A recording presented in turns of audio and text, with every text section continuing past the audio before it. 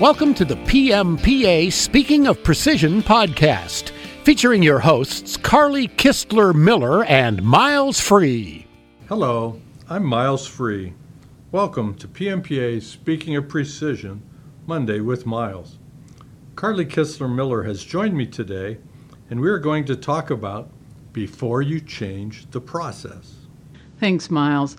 I feel like I came in on the middle of a conversation. Before you change the process? We have a lot of processes in our shops. Are you talking about continuous improvement? Yes, I want to focus on continuous improvement. Aha, gotcha. Now, those process changes should be every day, right? The dilemma that we and our shop performers face is that we and our customers demand best practices and zero defects, while at the same time our customers insist on frozen practices. I hate to call them locked down practices. They want the process to be stable over time. They don't want any surprises. If we're changing our process daily, That is a dilemma. I want stable change stability, something like that. that's the dilemma. If our practice is frozen to lock in stability, how can we discover, let alone implement, best practice process changes or improvements? Miles, my brain is starting to hurt. Okay, this might take a minute to sink in. Here we go. I'm thinking of the jobs on the machines. Our shops are always changing processes, like when they set up a new job on a machine. Yes, our shops tend to be high mix of jobs, and low volume, only thousands, not millions of parts on a setup. High mix, low volume describes our shops. Yet customers want consistent product quality and hold us to be responsible for continuous improvement. But if the process is locked down?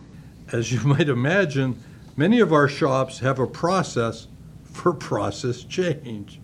Here, I'm handing you the ISO 9000 2015 standard, which has the following language discussing change in our quality management system.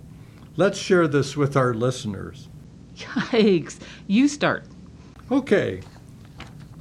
Item 1, 6.3, Planning of Changes. When the organization determines the need for changes to the quality management system, the changes shall be carried out in a planned manner. I'll just read you the first bullet point. Change to a process. Inputs, activities, outputs, controls, measurements, resources, information, responsibility, procedures, etc. There's 4 more bullets. Oh. All right, number 2 is operational planning and control. The organization shall control planned changes and review the consequences of unintended changes, taking action to prevent or mitigate any adverse effects as necessary. Examples are additional inspection and outsource a process. The third one, from section 8.3.6, talks about design and development changes. During design and development, changes that are identified shall be reviewed and controlled to ensure there is no adverse impact to the conformity of the product or service. For example, changes in communication with the supply chain. And the 4th is control of changes. The organization shall review and control changes for products or service provision to the extent necessary to ensure continuing conformity with requirements. Whoa, so much for lockdown practices. I know, right? I want to discuss 4 things that I have seen in many companies that derail their planned changes. These 4 things are transcendent in that they could be considered under each or none of those ISO 9000 points that we just discussed. Transcendent? Really? Yes, here's the first one. Claiming savings that don't really exist. Usually top-down changes are the result of someone's ideas that if we would just do X, there will be savings. And yet, at the end of the period, those savings are nowhere to be found. Sometimes in companies that went all in on the martial arts yellow belt, green belt kind of thinking, this is particularly a thing. I was following you till the martial arts thing. Martial arts? Martial arts, exactly. It's like green belt versus the process. Only instead of Bruce Lee or Chuck Norris, you're inflicting this on some performer trying to do their best to just make the rate and get the parts out. The problem is, after all the work gets done, the savings never materialize. The savings out-ninja our belt-wearing martial art lean ninjas. Okay, I remember a lesson like that in graduate school. It was the Hawthorne effect. So mistake number one, making a process change based on savings that are not documented. They're not falsifiable, to use the language of Karl Popper. If it's only funny money, I call it either boss delusion number one, the savings are there, or greenbelt fantasy number one, there's going to be savings, trust me. All right, what's number two? Sometimes the ideas are number two. That's a different conversation.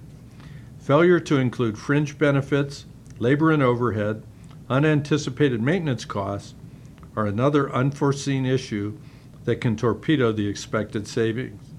I call this the iceberg mistake. Sure, the numbers can look great when you don't include all the expenses. Sometimes people forget that it takes money to keep the lights on. All right, I'll bet I know what your next focus is going to be. I've said this before, I'll say it again. If there's going to be a bet, it will involve chocolate chip cookies if you miss. All right, I'm betting the third one has to do with only seeing one tiny part of the problem in their solution and not seeing the global costs across the entire process. Skilled, talented employees, what you always call performers. You got that right, Carly. Ha! No cookies for you. I know you. You'll bring in cookies anyhow. Yeah, you're right. Anyway, number three is using production time estimates and rates that reflect substantially different rates of work. I think I know where this is going. The customer asks you to price for the widgets based on their max volume of 50,000 per week, but then they only buy 500 a week and the shop gets crushed because of either frequent setups or holding too much inventory that can be made obsolete by the next adjustment and design by the engineers. Bravo, that is exactly the issue that our shops face.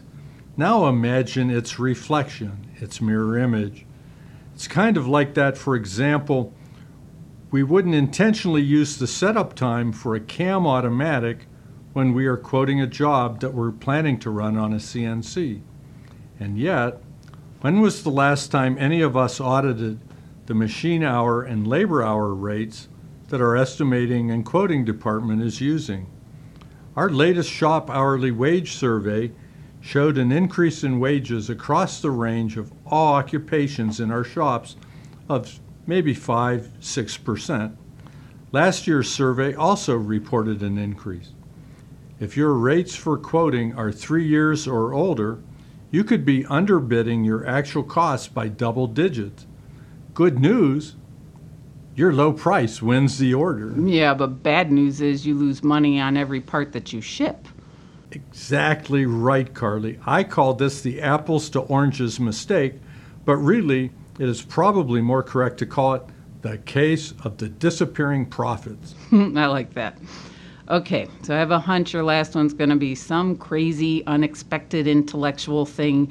What's the last mistake that our shops could make as they implement process changes? This big smile is for you catching me in my natural tendencies. This last one is akin to the second derivative, you know, the rate of change of the rate of change, except it is best explained as failing to account for the hidden costs of change itself.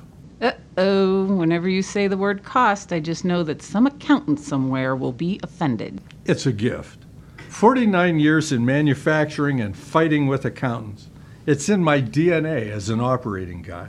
Okay, Mr. Operating Guy, take your best shot at the accountants. Okay, here goes. On what line item on our balance sheet does the cost of making this change get entered? Who is tallying the dollar cost value of everyone on the team, everyone in those dreary, mind-numbing, morning-long brainstorming sessions? An hour of brainstorming with the right or wrong people based on their salary, hourly rate equivalents could be in the thousands of dollars. The pizza and free beverages, which are actual cash expenditures, are very minor in cost. Presuming, of course, that someone's actually doing the work that the attendees are all supposed to be doing, while instead they're secretly texting their buddy at the other table about how silly the big guy's idea is. You've been in some of those brainstorming sessions too. The costs of change are as invisible as the missing profits that are used to justify that change. The costs of change are not measured. Often they are unseen, and they are therefore not even measured. What are the costs of disruption? What is the cost of resistance to change? What is the cost of adjustment time, temporarily lowered throughput, lowered efficiencies, and lost product due to learning curve non-compliance? These are all invisible at the time when we most need to see them, before they are incurred. This is especially important with the performers, right? Worker acceptance of the change is hard to predict. Absolutely. Let's take a look at voluntary face mask compliance out in public right now. It's still not up to 50% at the local gas station. But if it's hard to predict, think of how much more difficult it is to manage. In my experience, the key to avoiding all of these mistakes when managing change is to give our performers, the ones that are affected and actually doing the work, giving them an active and empowered role in making the change. Become the change you wish to see comes to my mind. The easiest way to deal with change is to help create it. Yes! These show the importance of having the affected performers involved. Our performers are the local experts, and they'll bring up the unmentioned and invisible costs and consequences. If we do that, then someone else has to do this and that, and it goes on and on. Because of their intimate knowledge of the process, we can avoid those unmentioned and invisible costs. So, claiming savings that don't really exist, ignoring the full costs of the resources involved, using incorrect rates of work in your estimates, and not accounting for the hidden and actual costs of the change itself. Looks like you've heaped up quite a bit of blame for the accountants.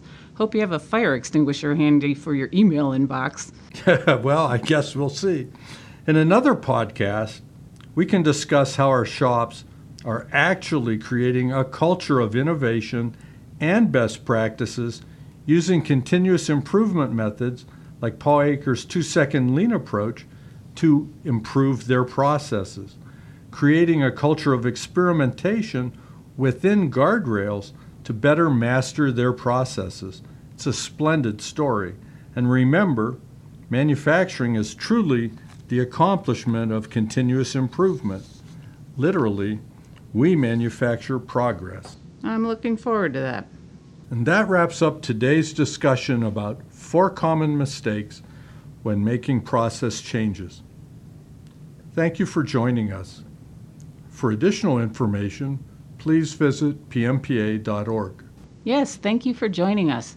Please rate and review the podcast. And if you want to make your life a little easier, you can subscribe to our podcast so you never have to miss one. Speaking of making your life easier, if you aren't already taking advantage of PMPA membership, be sure to check out pmpa.org to see all we have to offer. And why is a PMPA membership important, Carly? Because we are better together. Don't forget to join us next Monday on Speaking of Precision, Monday with Miles.